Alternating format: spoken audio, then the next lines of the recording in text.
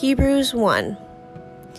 Long ago, God spoke to the fathers by the prophets at different times and in different ways. In these last days, he has spoken to us by his Son. God has appointed him heir of all things and made the universe through him.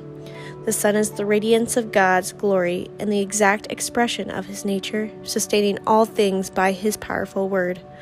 After making purification for sins, he sat down at the right hand of the Majesty on high.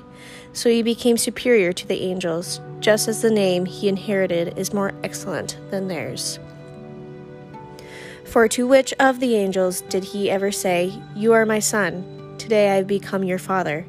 Or again, "I will be his father, and he will be my son"? Again, when he brings his firstborn into the world, he says, "And let all God's angels worship him."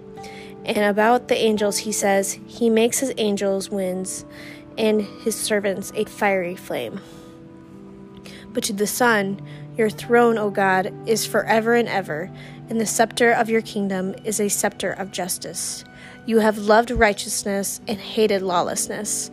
This is why God, your God, has anointed you with the oil of joy beyond your companions.